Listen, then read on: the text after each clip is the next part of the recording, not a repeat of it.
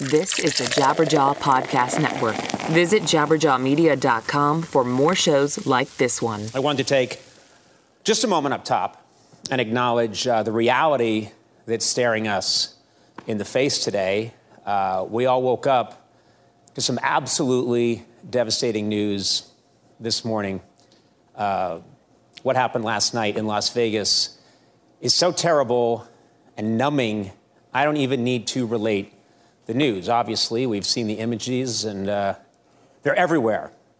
And plenty of people more qualified than I are reporting the tragic facts and asking how this could happen. So I can't speak so intelligently about that, but there is something I can say, and that's that I've been doing this job for more than 24 years. And when I began in 1993, occasions like this were extremely rare. For me or any TV comedy host back then to come out and need to address a mass shooting spree was practically unheard of. But over the last decade, things have changed. Now today, when I came into work, my head writer was standing in my office with a sheaf of papers. And he said, "Here are the remarks you made after the Sandy Hook shootings and the Pulse nightclub attacks in Orlando. You might want to look at them to see what you might want to say tonight." And that struck me. How could there be a file of mass shooting remarks for a late night host? When did that become normal? When did this become a ritual? And what does it say about us that it has? Now, I am not the most political of our comics. I never have been. But I will repeat what I said not long ago after Orlando. I don't think it should be so easy for one demented person to kill so many people so quickly. The sounds of those automatic weapons last night are grotesquely out of place in a civilized society. It makes no sense to me as a reasonable human being and a father. And what's more, we're all tired of hearing reporters, let alone comics, discuss mass carnage in the most affluent and influential country in the history of the world. Something needs to change. It really does. As for tonight, I just want to express that my staff and I are truly heartbroken for the families of all the victims in Las Vegas. We encourage you to help in any way possible that makes sense to you.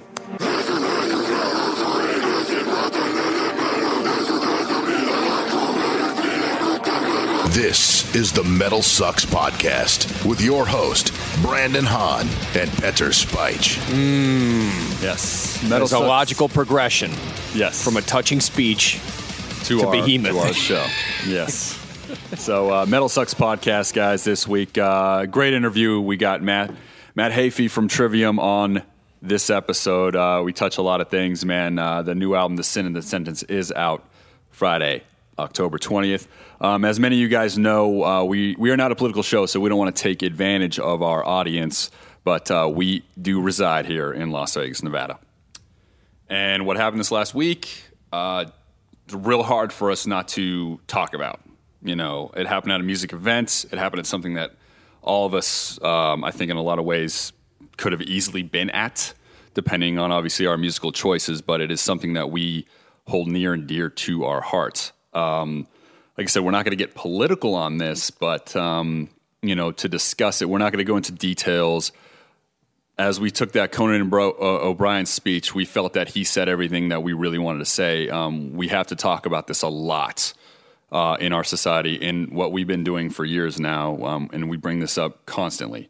And I'm not one, like, personally, my feelings on this, I'm not one to blame anything. I blame the person that did it 110%.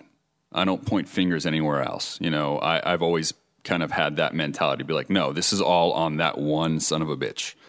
But then what we do is we look at ourselves culturally and we think back on, why is this the norm, and will it happen again?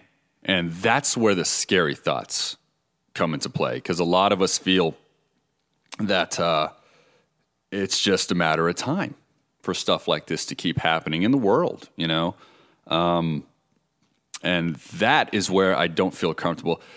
And I'm talking directly about America. When something happens, domestic terrorism or outside terrorism, we feel scared, we feel hopeless. We rely on our government a lot of times to solve the problems. Like when 9/11 occurred, the government jumped on, this can never happen again. This can never, ever, ever happen again. We cannot deal with this ever again. So changes happen. We lost some freedom. But, the airport security got real tough. A lot of things happened, but that happened because that can never, ever, ever happen again.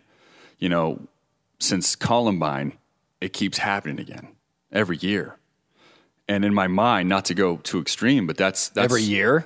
Every year. We're talking, and in some cases, it's every few months. It's every few months. You're completely right. And that's exactly what it is. Like, and not to go to extreme, can you imagine having some sort of tragedy like 9/11 every year and nothing changes? 2002, 2003, 2004, this happened, and nothing changes. And so the fact that we're not feeling safe when we go to, at this point, churches, movie theaters, schools, concerts, nightclubs, work. This is just off the top of my head, hotels, the fact that when we enter a room now to do something that's fun, we have to locate the emergency exits. It's kind of in our mind to where's it at, just in case something happens. And growing up, that was never part of our mindset. And like I said, I'm not going to, it's a double-edged sword if you get political on things, but from where we stand, obviously we saw in Las Vegas, we saw the amazing things that everybody happened after the tragedy. Well, every time there is a tragedy, Pete has known me for a very long time, and he knows I'm not the most positive person when it comes to people. But when I do see the beauty of humanity is usually after tragedy. And the fact that Las Vegas pulled together and lines were wrapped around the block of people trying to give blood. The United Blood Services is still booked out. When we got back, I was on vacation when this happened. Okay, yeah. I was in Anaheim. I'm at Roscoe's Chicken and Waffles with my wife. And all of a sudden, we just get she gets a call, and she's like, there was a shooting. And I'm immediately on Twitter because as of right now, that's the quickest news source. So, which, by the way, is terrible because there's so much misinformation being put out there as it was happening. But, and just like you said, you're helpless and you want to help. And the fact that so many people were helping, there were people that were giving rides to people from the venue during the shooting. While it was still active, people were going into this war zone, picking people up, random strangers, get in my truck, go. And no, you can never convince me that we're not a good humanity's not good. I know across the world it's a weird thing to say, but I believe there's the bottom line is, dude, is there are times where people let their ideology take control of them, and I don't know how this piece of shit thought what he was doing was the right thing. Even with ISIS, like I can understand they're thinking they're doing this for their religion, so that's how you make this. That's how they justify it. They think that they're doing this for the right things. This piece of shit, on the other hand. Where was his rationale? Where was his justification? I'm pretty sure anybody that knows at this point, like this was kind of something that was just there's not going to be a motive here. We're never going to figure out why. And my thing is though, this could have happened. There had to have been a motive though, because my thing is this guy planned it out. He was at the Life is Beautiful music festival, looking at those specs, seeing how that was done. Yeah, you were there. I was doing stand-up comedy at the Life is Beautiful Fest, and it's just like, and then he had a room overlooking that just so he could go, okay, get an idea of what he's going to do at the Route 91. Yeah, and the fact that it was so calculated, the fact that it was planned out, the fact that he's like, I want this room with these windows, you know, so it can look like he's shooting from two different locations. I mean, people are thinking there was more than one shooter. You know, people are running around, and because there's so much panic going on, that everybody was saying there was a shooter at this casino, there was a shooter at this casino. There was all the way down the strip. People were saying that there was reports of active shooting, shooters, yeah. and what it was guardrails tipping down, making a huge sound, and people were like, "There's guns, run!"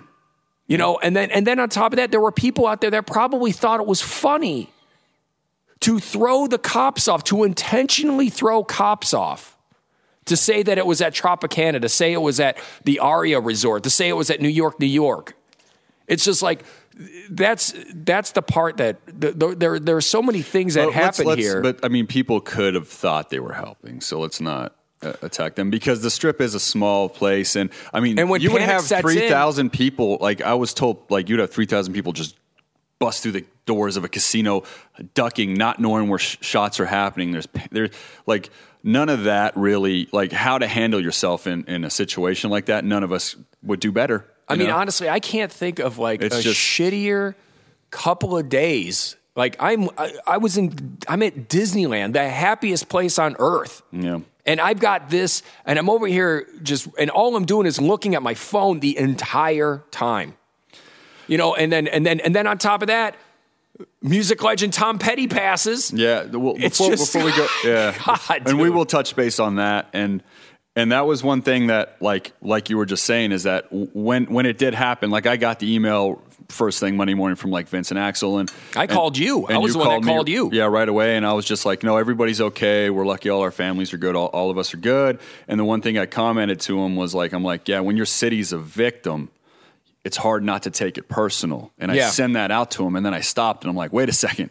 They're well aware of that. They're from New York. Yeah. You know, they know all about it. They know all about it. Like, and I'm just like, you know, and then I thought to myself, I'm like, who's this episode with that we're going to touch this on? Cause I don't want to like disrespect the fans of Trivium. I'm like, oh, Matt, he knows all about it. He's from Orlando. Right. And then I'm just like, wow, do we all know what this feels like at this point? I mean, how many places don't?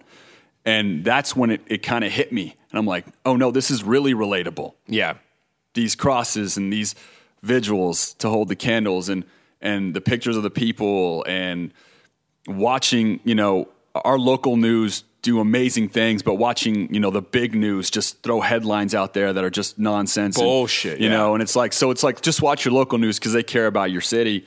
But the big thing is just like, let's do that. So yeah, they all know. You know, they've all experienced it like before us. We're late to the game, if you may. And it's one of those things where, like I said, we're not going to get political. We're not going to talk anything. We don't have the answers. There is no answer. We don't. And I don't know if like there is no answer. That's the thing. It's like I don't know when people do make it political though. It's not this one. It just doesn't make sense. It doesn't make sense. There are things. Here's what I want. This is all I want. And I don't know the answer. I know we elect people when we're scared and we don't feel safe in our country to do something about it. That's all. And I don't know what to do. I'm one of those guys to be like, I don't have the answers, but you guys are the guys that get paid to figure this out. This has been happening it's happened before, but since Columbine is when it's been such a big weight on our society where things really shifted, I think, for most of us. Yes. That's 1999. It's 99. This is 2017. You know, and there have been and there has been a progression of kids getting killed in hallways in a high school to children getting killed in the hallways of an elementary school to people getting killed at work to concerts. I just want something to happen. I don't want it ignored. That's it. Right. Right on.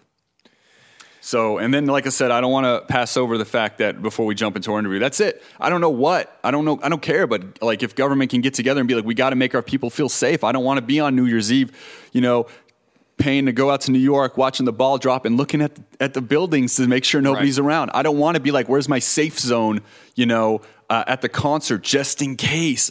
That's not America. That's not the freedom. But I mean, it's the world. I'm just saying America right now, but there is something that we can do if we started in 99, maybe, you know, with this Columbine thing. There's maybe something we could do to save some of the lives that happen in Las Vegas. Maybe some sort of regulation, some sort of control, because there are things that are not, and I don't want to take away guns. I'm not saying anything like that, but there are something that we can do. But those clips that make it automatic?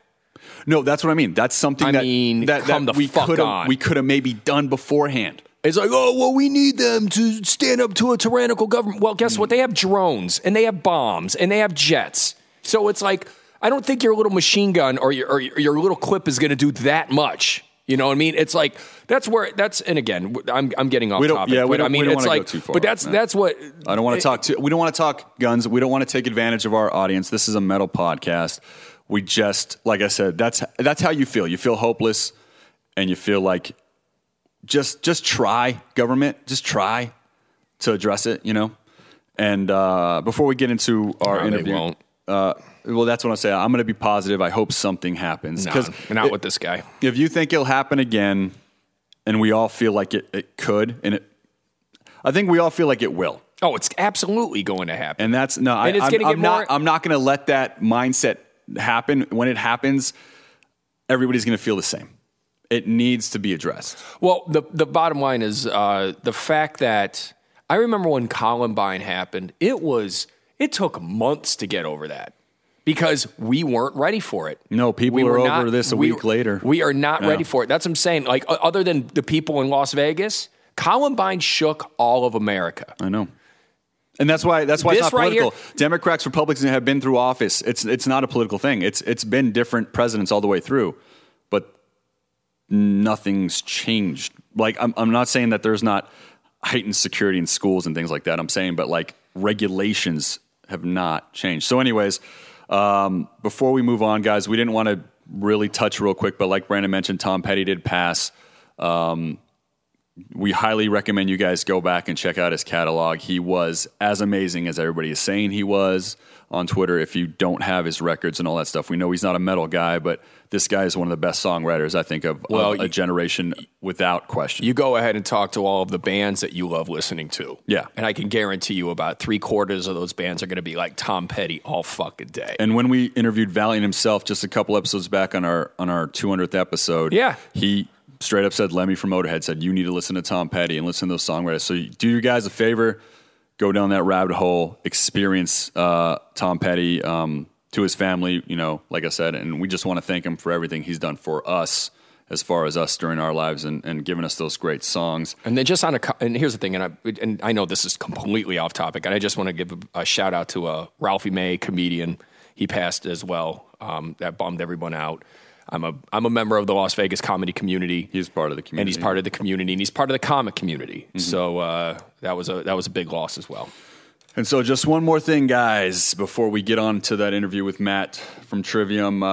Just want to tell you about new record, guys, coming out from Metal Blade Records. Cannibal Corpse's new record on November 3rd. Cannibal Corpse returns with the latest album, Red Before Black, produced by Eric Rutan. Red Before Black once more raises the stakes, proving that soon-to-be 30-year death metal veterans are still unstoppable. Catch the band on tour this fall along with Power Trip and Gatecreeper. Pre-order the album and get more tour dates at metalblade.com/Cannibal Corpse. Once again, metalblade.com/Cannibal Corpse. And if you guys have not picked up that new Black Dahlia Murder, it is a must-own. I've been rocking it all night. I got it yesterday. Can't stop listening to it, my friends. So it's a crime that you don't own it. Yeah, a crime. Jump on it, guys. It's the government will make you own it. So we do apologize for the mood and everything like that. But let's get to a happier talk. Me and Matt from Trivium. Let's jump right into that right now. Matt Heafy on the phone. We are here to talk about The Sin and the Sentence, which is coming out Friday, October 20th. Matt, how are you doing, man? Doing great. Just been doing very adult things like buy plywood and a hammer drill and fill gas canisters and propane tanks and all that stuff, getting ready for this massive hurricane. Yeah, well, I got some questions about Irma. I know it hasn't happened yet. The day we're talking, it's probably 1 day or 2 days away. What timeline are we here? It looks like it's going to hit our area probably Sunday, Monday. Sunday, Monday. Okay, so we got a few days before that. So we're actually going to talk, because I do have questions about the preparation. But first, I have to promote things. Sounds good. Let's start off with a selfish promotion, okay? Hellraisers, Yep. A complete visual history of heavy metal mayhem, a coffee table book, co-written by MetalSucks' very own Axel Rosenberg, is coming out October 24th. The foreword to this book was written by you. So, Yes, it was. What are the challenges of writing something like this? This is the first time I've ever been asked to write a foreword for a book, so I was incredibly honored. And the first thing I want to do is make sure I read up properly what a foreword is, because a foreword isn't like necessarily the introduction of the book. It's not necessarily always about the book, but more so could be about the author, could be a little bit about the book. And that was like the definition I found. So I looked up a couple different definitions of a book forward and made sure I got it right. And I think it came out all right. I really enjoyed the book a lot. I thought it was awesome that it's finally a book that describes something that I love so much about metal is the subgenres. And that's something that like most people, when they like casually like metal, like when I meet someone like, oh yeah, I kind of like metal and rock. I'm like, it's either going to go two ways. Like I can teach you a lot, or man, you're really not going to get what I like. So I loved that it had an introduction, and I love the starter kit so much. I think that's really awesome. That is good. And now, not to give away your forward on the book, but did you go for? Because you're right. It's kind of like you're either going to go with like Axel and the co-authors, so something really like personal and nice, or like an experience, or did you go with the funny, or shall we leave it as a surprise? I was originally thinking about the kind of funny thing, but I didn't go. I kept it right in the middle. Kind of factual, kind of funny, but I leave the funny stuff up to the pros. I'm not professionally funny like all you guys are. We try, man. We try. That's for sure. So now let's talk about not selfish promotion. The Sin in the Sentence is coming out, like I said, October 20th, and we'll be playing both singles after the interview on this episode. But with all your records, you challenge with all the records that you've done with Trivium, you challenge and take a different approach with your two instruments. One, obviously, your guitar, but the other, your vocal style. So what new element or adjustment can we expect on this record with those two instruments? What we did going into the Sin in the Sentence, because we actually started writing some of this material, the majority of the record, like right before Silence in the Snow actually even came out, the riffs were starting to come up. The song The Wretchedness Inside is actually something I wrote back on Vengeance Falls. I originally ghost wrote for another band. They didn't use it. And then my band members were like, this is a pretty killer song. We should use this. Endless Night, I think I wrote around the time of Silence in the Snow. I wrote it for a friend who has a personal training business. And it was like to score their year-end video. But my bandmates also said, this is a great song. We should rework this and turn this into a Trivium song. So the material's been floating around for a while. But the general idea that we had going into the Sin in the Sentence, we said, and we're very analytical and we're very hard on ourselves like we like to be. We looked back at our entire career and we said, what are our favorite things? What are our least favorite things? What are our favorite records? And we all seem to gravitate towards having the same favorites of In Waves, Ascendancy, and Shogun. While we love everything we've ever done, it's like picking a favorite kid, but you do have favorites when it comes to other records. And we said, why are those records our favorite? And we recalled that with those records, namely in particular, we were always in a room together with the four of us playing the music as a band before bringing in other people. We made what we wanted to hear regardless of thinking, are people going to like this or are people going to hate this? And we made sure we didn't make anything to try to fit into something. Like not, hey, let's make a radio single. Let's make an extreme song. Let's make this and that. It's just, let's make what we want to hear. Let's make a broad scope of everything we want. And that's what we did for Silence. For Sin in the Sentence. We have two Sin in the Sentence, Silence in the Snow, two alliterations. Yeah, alliteration records get confusing. But with Sin, we did that again. We said, let's make the kind of music we want to hear as fans of metal, as us outside of Trivium. What do we want? And what it seems like what we love to have is to have everything. We love to have the really simple, slow, catchy, melodic stuff at one end, and the other end, the very fast, extreme stuff and the technical stuff and everything in between. And we seem to be happier when we can do everything. And I think the Trivium fans in turn are also are happier when they have everything as well. So I feel like the Sin in the Sentence is a great bookend to everything we've ever done. It makes records 1 through 7 make more sense because all the elements of 1 through 7 are on this record. Yeah, and as a fan, I totally agree. And the three you mentioned have exactly what you said. You're going to have the heavy, you're going to have the melody, you're going to have the catchy, and on Shogun, Ascendancy, and In Waves. So you definitely have them throughout all the catalog, but I do understand, and that's something that I do really respect and like about you guys is that you will put out a record that doesn't sound like the record before. There's a growth in every, like you said, this is chapter 8. There's a growth throughout each one. There's not really a mimic record, you know?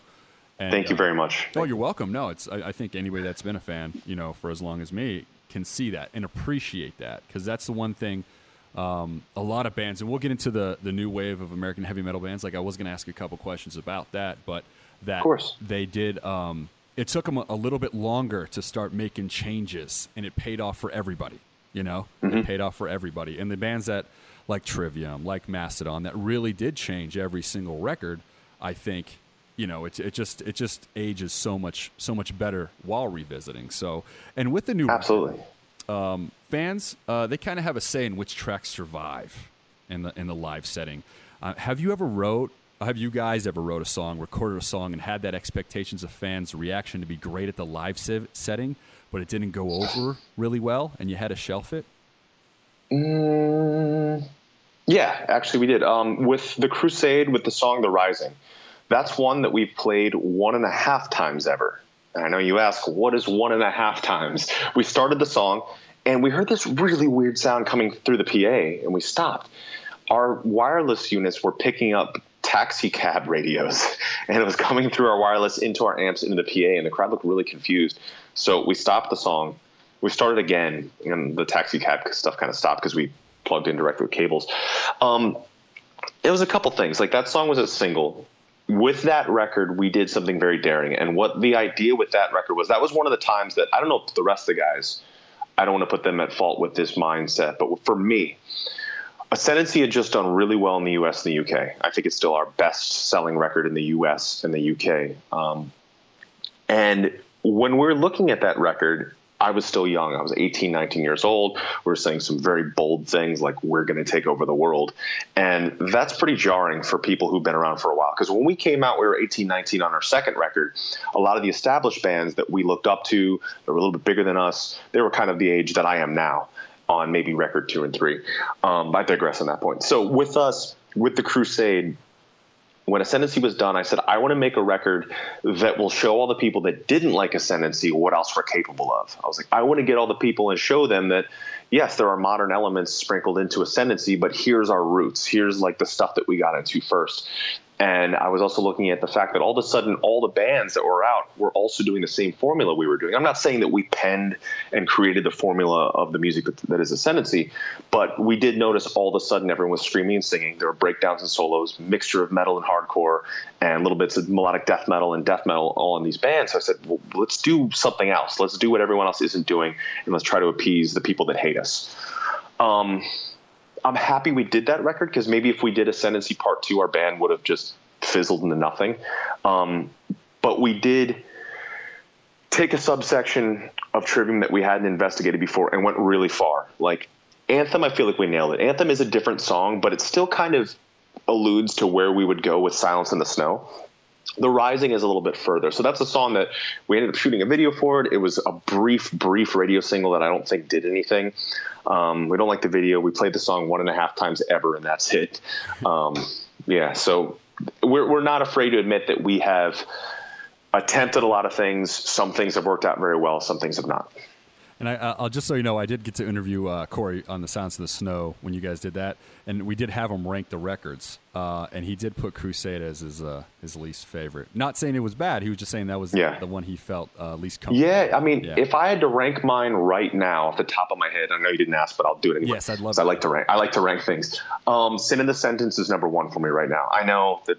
Hey, it's the new record, so of course it's going to be the favorite one. But looking back, yeah, it should be, because a big thing going into Sin, we said this next record has to be the best Trivium record of all time, or there is no point in continuing. I know that sounds kind of intense, but that was our mindset. It's like, if we make another drastic change, and while this record is technically a drastic change from Silence in the Snow, but I feel like it has all the elements of everything, so it's kind of brought everything into a synopsis point. That was our idea. It's like, if this next thing isn't the best, we should pack it up, because we may as well. I mean, we'd probably die off anyway if we didn't make the best record. So Sin is number 1, then In Waves, then Ascendancy, then Shogun, Ember, Silence. then Vengeance and Crusade. And these are my 8 favorite Trivium records, but those would be my least favorite. I'm not sure which one would be 7 and which one would be 8. I do think Strife is one of the most important songs we've ever written, because that's kind of what cracked the door open for radio. Even though the song is like very historically, traditionally Trivium, it just seemed to work out for some reason. But I do love the songs like Ignition and Detonation and Anthem. I mean, Anthem was on BBC Radio 1 in the UK, helped make that record. That record went gold in the UK as well. So I know it's kind of a toss-up. Those are like 7 and 8, gravitating towards my least favorite. I wouldn't say the ones I don't like, but they're my least of the favorite. It's funny because like I checked my my iTunes stats, how it tells you what song you listen to the most, and I have 3 playlists from you guys, because when I go to the gym, I'll always, when a new record comes out, I switch up my playlist, but I don't throw away my old one.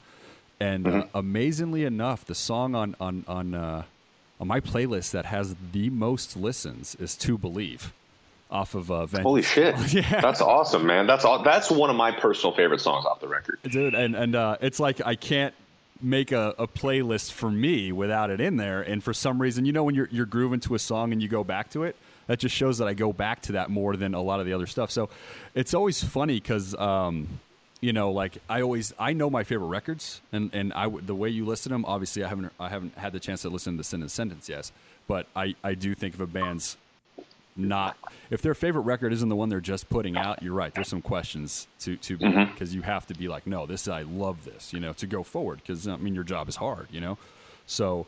But I always when I go back and check it out, it's always something that's unexpected for me. Do you ever have that experience when you check it out and you're like, oh man, I listened to that more than this? Do you ever look at those iTunes stats by any chance? I do always look at the Spotify year-end stats. I'm trying to remember what it said, like my top song was last year. I don't know if you can pull that thing up, but I remember I am always surprised of what it is. This year, it'll probably be Nihilist by Architects. I have a feeling that's probably my most played song of the year. That or Hydra by Fit for an Autopsy. Those are probably in the top like 1%, or the top of everything I've listened to this year, because I always want to listen to something heavy when I'm going to jiu-jitsu, and it's usually one of those 2 records, and those are both the first track, and it's both like one of my favorite songs of each band. Nice. Yeah. It's always amazing, because here's a side question that just to say, like, have you guys ever thought about doing like a double record? I know it's later in the career, but have you ever thought about doing like something like, because I'll tell you something right now, like a band like Soilwork, The Living Infinite, I think that is like a perfect double record, and it came into 9 or 10. Yeah, right. And they're so good. So good. I don't know if it got the credit it deserved, but I mean, it did. That I feel like Soilwork doesn't get the credit they deserve. Like when we do interviews, whether it's like very metal radio or very metal magazines in Scandinavia, or it's like rock radio that doesn't know underground metal, we always talk about like we would not exist without In Flames, Dark Tranquility, At the Gates, Soilwork. Like we would not exist without Soilwork. Like that's a huge part of our influence and our sound. And I hope they should pick up, man. I mean, the world needs to support them more. Yeah, I always there is that ageism thing in music, and that's what I don't like. Because when Living Infinite came out, I'm like, to release a double record this good, and it not just completely, and they're so palatable, like to so many genres. And but anyway, so when I heard that, though, that's the thing. I was like, you know what? What other bands can do this? And one of the bands was, I was like, oh, Trivium can probably pull this off. Thanks, man. I know it's I know to like compare it to that record, I guess, or whatever, because you hold it to high regard too. Would there be like a thought process of ever doing something like that, like a double album? I know if we brought it up between all of us in the band and we talked about it, we would probably. The majority of us would probably say the best thing would be to condense to the best songs possible. Because actually, for Sin and Sentence, we recorded a lot more songs than people are getting, and I haven't mentioned that because no one's really asked. So you're like the first person we've told that to. Like there is another original, there is a really old Trivium song redone, and there are a couple covers. So the record was longer initially, and we were going to release it with everything, but we said we wanted to streamline the vision of this record, and we felt like the other songs, it's not that they weren't as good as the rest, it's that maybe topically they didn't fit. And a big thing we've been going off of lately is just gut instinct. Like a thing we used to do a lot was, I'm sure everyone does this, like analyze, why do I like this? Why do I dislike this? Is this move a good strategic decision? But for us now, it's more like, it's that instantaneous, don't think about it. Is this right? Is this wrong? And going off of that. And I think that's where we came down to, because we originally had like another maybe 10 or 12 songs for this record that we cut entirely before ever going into the studio, because we wanted to hone it in and make the absolute best few songs that we could, versus having, like, we were worried if we had 20 songs, would they all be the best? And I think some bands can pull it off, but we were maybe leaning towards it. We're not sure if we can make all these the best. And let's narrow the vision for this one. But maybe someday something different. Like, I think it was a Foo Fighters record. I can't remember what it was called, where they had like the electric and the acoustic record. Yeah, it was like The Best of You. I forget the name of it. I know that song was on there though. Like The Best. Yeah, something like that. But then we've also talked about acoustic stuff, and when we talk about acoustic stuff, we realize that it's better when it's just solo. Which is interesting that the whole band, we all decided, because that seems like something that normally would look kind of weird, that just one guy from the band's doing it. But we said, whenever we do those acoustic trio things and it's mixed by someone that doesn't normally mix us, it sounds weird. So it just works when it's just me doing the stuff. But I've been having the guys help me arrange the acoustic pieces when we do them. And talking back about In Waves, I do remember when I got the CD, there was the bonus tracks, but you didn't put them at the end. You guys did put them in the middle. Is that something that you would consider again, or do you think they should go to the end of the record? I mean, how did you feel? Most bands don't do that. They try to like just this is the presentation, but there was virtually 2 different presentations on that album. So yeah, because with that one we had the original track list in mind that had Ensnare the Sun and that had Grace So Dark within the tracks. So when we wanted to streamline the record, we're like, well, we're going to pull these out of here, but they made the most sense there. So let's just put them straight back in, because we wanted to flow like. We usually think of our things like a movie, like we want it to flow properly and flow correctly. That's why unfortunately, I can't wait till you hear the whole record. But like with the new record, we actually close with the most intense, fastest, most brutal song we've ever done I think, at the end of the record. And it ends with that, because we feel like that just made sense to us. And we were also kind of thinking of like, what's a good midway point? And we were thinking spacing wise it's funny to think of a modern band thinking of vinyl, but we're thinking, where would the reintro be for side C? So when you go to like vinyl 2, what makes the most sense is this starting over again. So we were even thinking of that with this record. So we like to have the proper flow and not just stick things randomly.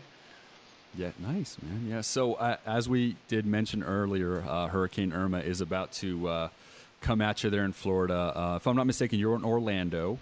Yep. So you're a little bit away from the... If I'm wrong, please correct me. You're a little bit away from the, I guess, the eye of the storm that's supposed to go through. Unfortunately, it looks like the eye is going to go directly over Orlando now. Oh, crap. Okay. Yeah. It's really, really fucking bad. We've been following it, and like my wife's family, they've always like loved to follow weather. So like this is the one time I'm kind of chiming in and like looking up what they're following. I'm really worried about Paulo, because Paulo lives in South Florida. He lives in Pompano Beach. So they're going to get hit really hard. It's going to be like Category 5 when it hits them. Apparently, it's going to slow down a little bit and be 4, 3, or 2 by the time it hits Orlando. But a Category 1 that hit Florida recently, like, really, really messed it up. So 1 is devastating. So 2, 3, 4, and 5 is just worse. It's bad. I've just been doing what you can, though, because Orlando is not an evacuation zone. And I saw our governor was like, oh, yeah, everyone should evacuate of the state of Florida. It's like, if you put 22 million people on the road to evacuate, that's going to cause a whole nother slew of problems. So I think it's important to evacuate the areas that need to be evacuated. But spots like us, like Orlando, it wouldn't be right for us to take the resources of someone who needs to leave, to take the road space or to take the fuel or something like that. So thankfully, we live in a 1950s block house. It's just like a block shoebox. Got a bunch of plywood, anchor bits. So I'll probably either put that stuff up tonight or tomorrow morning. I've never done that stuff before in my life, but luckily my neighbor's going to help me out. Had to stock up on gas canisters and propane. Had to find a generator. We originally bought a generator on Lowe's.com, and it guaranteed that it would be in the store. And they just canceled the delivery because they were taking orders and not recognizing the stock. I mean, people could probably say, oh, it's their computer system. But I think when it's come down to a national disaster like this, you should follow up a little bit. So they screwed us on that. Luckily, I found a generator in a city an hour and a half away, drove, got that. And I've just been prepping ever since. Like, I'm looking in my bedroom and I've got all the different like portable battery things charging, first aid kits ready to go. I've got our old mattress propped up on the inside of the window where my room with like my gaming computer and my studio stuff and my guitars, and then we'll board that window. Just doing everything you can. We recognize we're not going to have power for a while. Yeah. It's going to suck, but we're prepped. Water, food, can probably survive for at least a week or two without leaving the house, which is good. I had a friend that went through a hurricane, and he said that the one thing that he remembers is he had a moment where he looked out the window before they boarded it, and he's like, all right, next time I look, everything will be completely different. And it's always like where he found peace was looking out of his window. And then sure enough, when it was all said and done, he looked out there and he's like, dude, it's a memory now, you know? And category 4, like I said, the news is selling this and the news does sell like apocalypse a lot of times, but like we're all like really worried about this, especially what happened with Harvey just now. And they're selling this worse than that. And so, I mean, yeah, it's going to be an experience and just a lesson. So you've been in Florida, but you've been there most of your life, or were you born and raised out there? I was originally born in Japan, lived there for a year, moved to San Diego for a couple years, Coral Springs, Florida, and I was actually there for Hurricane Andrew, and I don't even remember it. Oh. So I was in South Florida for Andrew. Arlington Heights, Illinois for a while, and then back to Orlando, Florida when I was about 9 or 10. So I've been here since then. So most of your life. So this is going to be the biggest by far. Yeah, it's like 4 or 5 times the size of Andrew, which is the most devastating hurricane that's ever hit Florida, and it's like 4 or 5 times the size of it. Now, when you are in the city and you know that you're going to need FEMA and the government's help and all that stuff, is there some sort of way to be proactive to kind of like get them there, or is it just kind of like you have to mentally be like, I have to fend for myself in this situation and hope any kind of help that's needed, it will just arrive? How do you I know it's a tough question, but how do you mentally brace the need that your city's going to need and your state? I think it's important to be self-sustainable, and that's why like a big thing, like when I landed from Europe on Saturday, and we've been following the Houston storms, which were freaking horrendous, and it's going to be years of cleanup. Yeah. We said we should definitely go to the grocery store now before people start going nuts. And we really lucked out because we went and people weren't really prepping for the hurricane yet. And then as soon as it broke local news and the national news is when everything just went insane. And it is weird driving by gas stations and they're out of gas and grocery stores to be cleaned out. Everything from like Walmart to Whole Foods is cleaned out, which is pretty intense to see. So I wanted to make it where it's like, all right, we're not going to evacuate because we don't need to evacuate. So let's just be prepped, and that's why generator, fuel, propane for the grill, boards for the main windows that we need to board up, which my neighbor actually just texted me, so we're probably going to be doing that in a little bit. I'm going to board up, which I've never done before. So it's like I feel like I just graduated to become an adult. But we do have enough supplies and stuff to probably last us for at least a week and a half with no power. But we'll be able to run the generator, and I've got a lot of really friends that are really great at this stuff. A lot of my jiu-jitsu friends, some of them are firefighters, some of them are paramedics, and some of them have just been really good with doing like handy stuff. So they've been teaching me things like generator, 5 hours on, 5 hours off, that kind of stuff. So there's a lot of work to do once we wrap up on the phone here. Yeah, and I definitely don't want to hold you up. That's super important. Did Paulo evacuate, or is he going to make it work over there? Him and his folks are holed up at his place. He's got hurricane shutters. His place is, I think it's like 2 stories, so they're probably staying up top. They have a generator there, and they're just gonna brace themselves. All right, man. Yeah, no, like I said, it's so hard to tell if you're in that situation how you'd react and to make the right decision or the wrong decision. It's so hard. So I think evacuating if you don't need to evacuate, or people encouraging evacuation when it's not necessary for your area, I think it affects those who have to. Like my wife's sister, they have to evacuate because they live in a flood zone. So it's like they need to get the fuck out of there. But the roads are like a parking lot right now, and they have 2 kids. So it's like these things start to stack up, which sucks. So that's why we're trying to make ourselves self-sustaining as possible. And my wife and I, we have a diabetic dog. So that's like one of the reasons why we absolutely had to get a generator to have the fridge going. Because yes, we could do the ice thing, but ice is going to melt everywhere and it's going to be out if power is out for a week. So it's all like this kind of teeter-totter thing. So you try to try to balance it as much as you can. I've never had to do something like this, but luckily I am really good with preparing for things. Because like when I tour, I mean, my fly bag that's in the airport, like that I have on the airplanes, I always have like a first aid kit and a tourniquet and toiletries and change of clothes. And then my day bag on tour always has a first aid kit and a tourniquet and a flashlight. I always have these like little things that some of my good friends have taught me to always have with you. Like a flashlight's one of the best things you can ever have on you at all times. Things like that. Nice, man. So let's move away. I don't want to keep harping because I know you're bracing out, and you know we're all with you guys out here. The rest of the states. Thank you guys. You know, I know we can't help, but like when it comes down to it, we know we're going to step up there, maybe from our wallets or whatever, and do what we can. We just need that. We need that government to do it right, and that's what we're always scared of, right? So. Oh yeah. But like you were talking about, you're very much into jiu-jitsu and MMA. Now here in Vegas, that's where I'm from. You know, we always look at UFC and stuff. It's like our grilled cheese sandwich, and we love it, and it tastes great, and I never say a bad thing about it, you know. But boxing is our cheeseburger, right? That's like our that's our only. If you think about it, you know, I grew up out here. That's our only major sport we've ever had. We're gonna have the Raiders here. We somehow stole them from Oakland, whatever. But before that, we've only had boxing, right? And then we got the UFC. So I'm not, you know, whatever. But like, since you've trained, and then you hear my analogy, am I an asshole for saying something like that? No, because I mean, for me, I do like MMA. Like I don't really follow any other sports. The things that I do follow is Brazilian Jiu-Jitsu, the sport of Brazilian Jiu-Jitsu, and esports.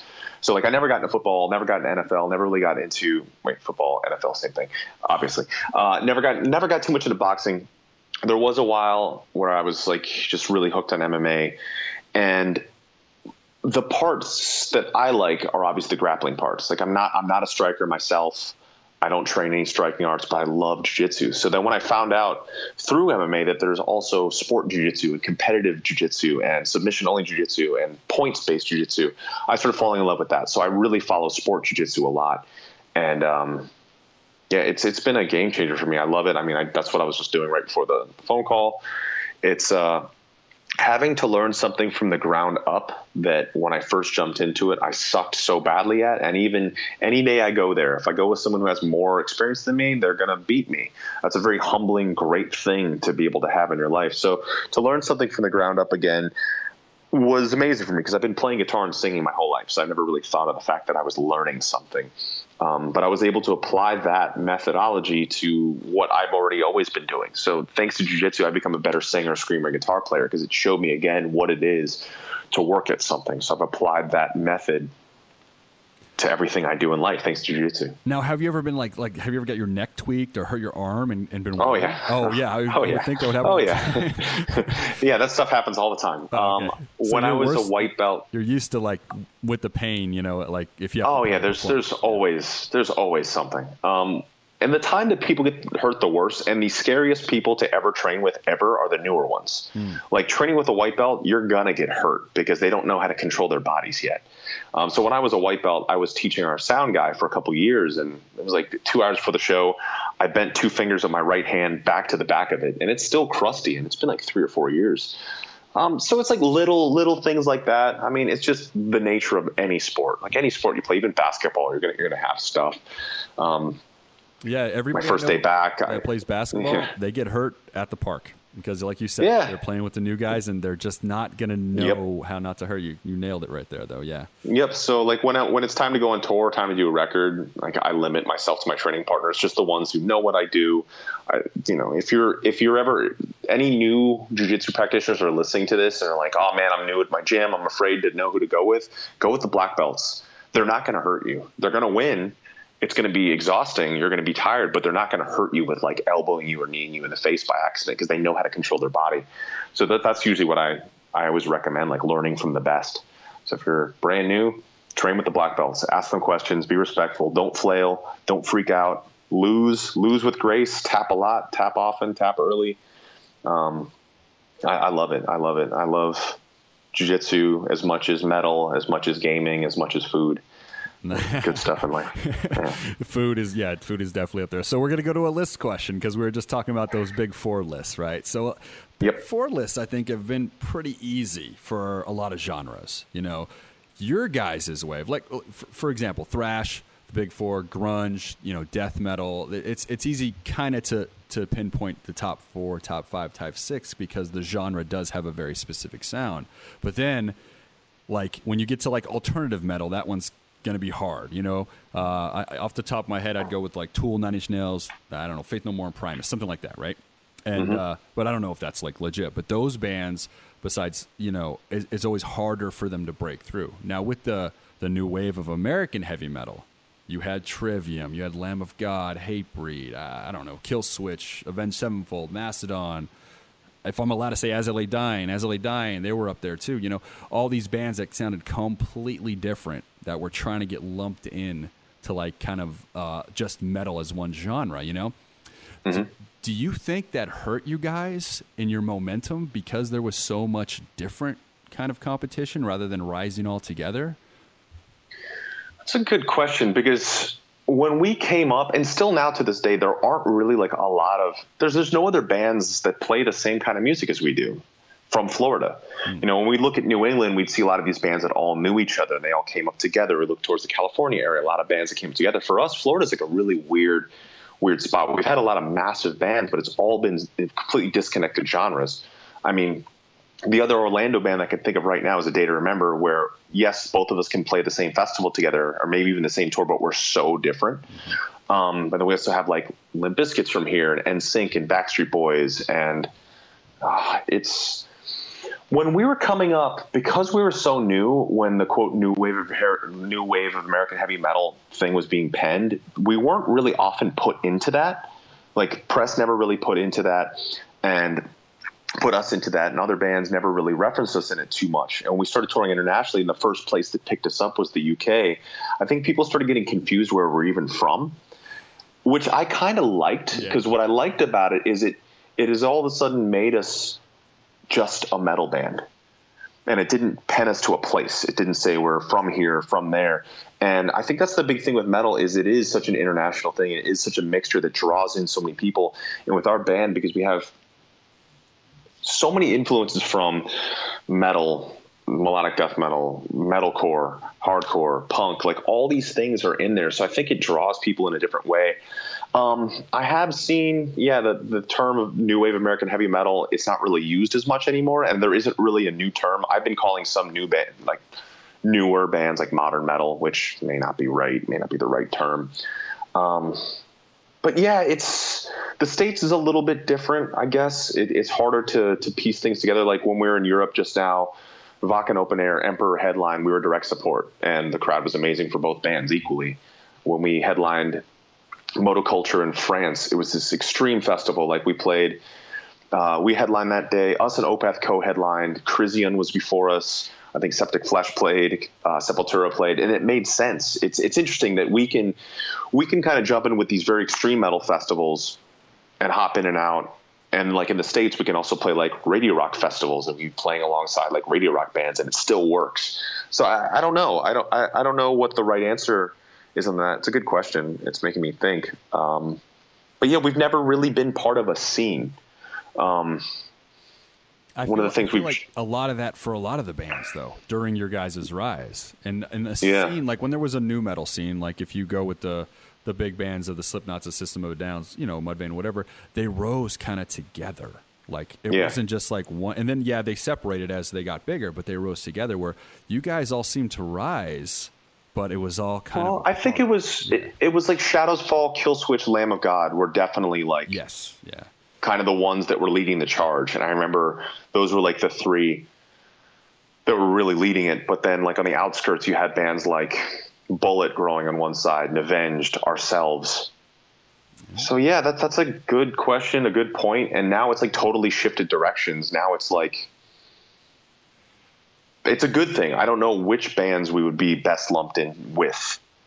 And we can go out with like Swedish melodic death metal bands, or like modern American bands that have maybe more punk and hardcore on their influence than we do, and it works. Or like that tour we're about to do in the States is like one of our highest, quickest selling North American tours we've ever done. With Arch Enemy? And it's Trivium. Trivium, Arch Enemy, While She Sleeps, Fit for an Autopsy. 4 very, very different bands, but somehow it all makes sense too. So it's weird. I don't know. I like it. I like when you can mix things that don't make sense. But we definitely like to keep things heavy, whether it be metal bands from the metal scene or like metalcore bands from the hardcore and punk scene. I've seen you guys live with like a radio rock band out here in Vegas, and when you guys take the stage, you are so much heavier than them.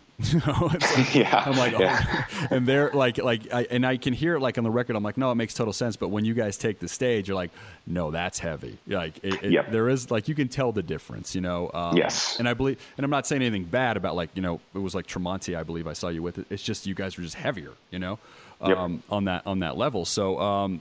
Couple more questions, and I'm going to let you go board up those windows. I don't think I've ever said that before. But So, I mean, you guys are coming up on your 15 years. You've been 15 years that you've been a recording contracted band, not length of the band. But at this stage, you have to celebrate anniversaries of past records for us fans primarily, but who've been with you since the start. So, what feeling comes with revisiting a past record in its entirety? We've actually never done like an anniversary tour or an anniversary record thing. And we are seeing that definitely is the trend right now. So with us, with being Trivium, we always like to look at what we've done and what everyone else is doing and do the opposite. So like we are seeing a lot of bands doing the 10 and 15 year anniversary thing. So in our heads, we're like, all right, we should wait till 20 now. I don't know why we always want to do that, but I think that now with Trivium for forever, we have so many different fans that have come in on all the records. Like we have fans that just love Ascendancy, that just love the Crusade, that just love like every single era has had different fans come in on it. So it's important for us to always cover the ground of everything. It's almost as if like our catalog is a festival of bands and we have to hit something off everything. So I don't know when we'll do that. Originally we were going to do Ascendancy from start to finish. I think it was the 10 year or so. And it just didn't work out. It was supposed to be at Bloodstock. It didn't work out, but I'm glad it didn't because it showed us that maybe that's not for us. I mean, to be able to see Emperor do Anthems to the Walk in the Dusk was incredible. And I think that was like 20. I think that was 20 years, I think. 97. Yeah. It was 20. Yeah. And so that one, that's like a landmark. That one's killer. We saw Metallica do Master of Puppets. I think that was maybe the 25 year. So I think it's going to hit. Though Ascendancy is a landmark, but it's a landmark record. I know 20 years in, you'll be like, you'll see, I tell you. So yeah, 20 will do it. Well, 20 will probably do it once it hits something like that. Because now that we see like 10 is an easily achieved thing that everyone's hitting 10 years. Let's do something harder. We like to give ourselves a pretty difficult task. Excellent. So in the last question I got for you, man, the Send in the Sentence, like I said, coming out October 20th, guys. Pre-order that. I got a coworker with mine. He got the $100 with the red vinyl. My buddy Edgar. Oh man, that's awesome. Super excited about it. And I'm like, all right, man, I bought the CD. I'm sorry. But anyway, so the Send in the Sentence will have its own story just like the previous 7. What do you hope that story will be when you get to this album's 20th anniversary? That this was the record that finally all the fans of all the different records that have always been divided on their favorite records can all agree on. Because it's fun. It's fun when I ask our fans like on social media or something like, hey, rank your favorite Trivium records in order from start to finish, just like I did in the beginning. What's interesting is it's never the same. There's no trend. There's no... Like we'll have kids that the Crusade is their number 1 top favorite record of all time. We'll have kids that's Vengeance Falls, kids that it's Silence in the Snow.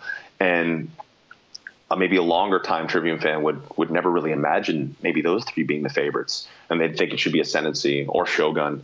Hopefully Silence is the one where they can all agree. Like, yeah, this one's my maybe second favorite for them since they've had their favorite for a long time. But I think this will be the one that makes Trivium make sense. And that you can't really say Trivium is just this one sound, but Trivium is multiple sounds now, and it kind of always has been. I think Sin is like looking at our entire discography on one record, and I hope that people get that. Perfect answer. I mean, that's exactly that. Looking back, I hope this is the future talking here. So. Everybody, just one more time. The Sin and the Sentence. I almost said Silence in the Snow. Yeah, me too. I did that like 10 times on the press tour. The Sin and the Sentence is out Friday, October 20th, guys. Pre-order it right away. Co-headlining tour in the States with Arch Enemy, Fit for an Autopsy. It's going to be a fantastic show. Check dates, guys. Make sure you go there. Don't miss that tour.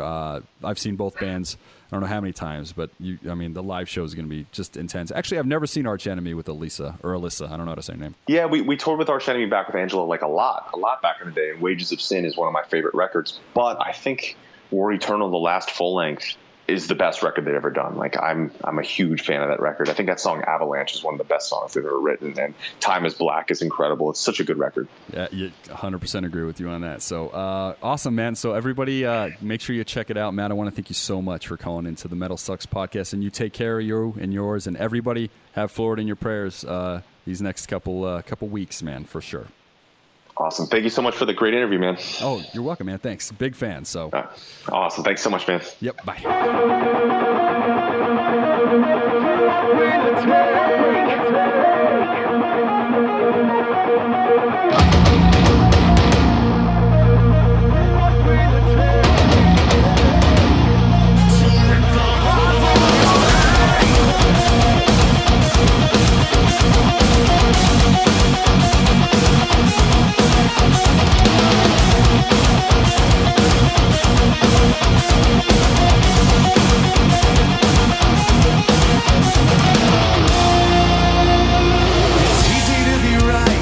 When everything repeats, it's easier to cut us down and point our defeat.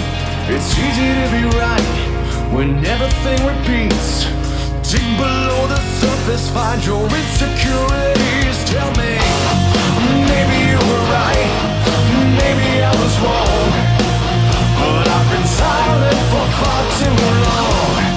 Maybe you were right, maybe I should go, but I've been silent for far too long. What will it take to rip the heart from your hate? What will it take? What will it take to rip the heart from your hate?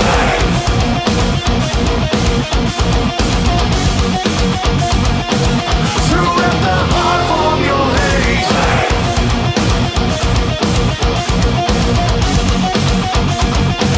To rip the heart from your hate.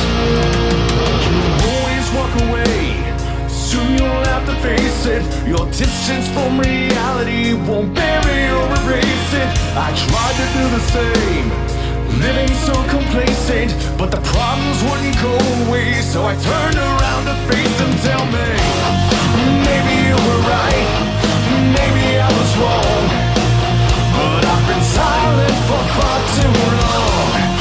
Maybe you were right, maybe I should go, but I've been silent for far too long. What will it take to rip the heart from your hate? What will it take? What will it take to rip the heart from your hate?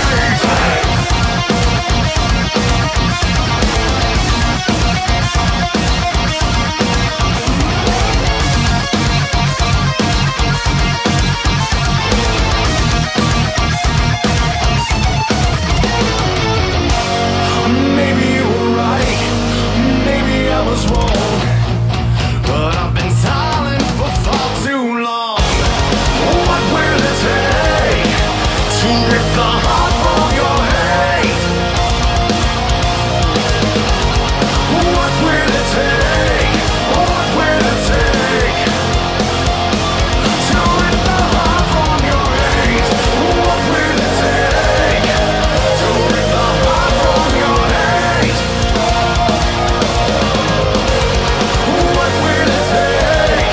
What will it take to rip the heart from your hate?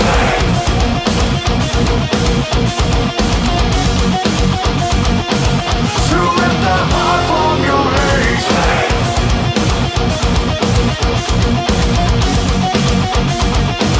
To rip the heart from your hate. The Metal Sucks Podcast.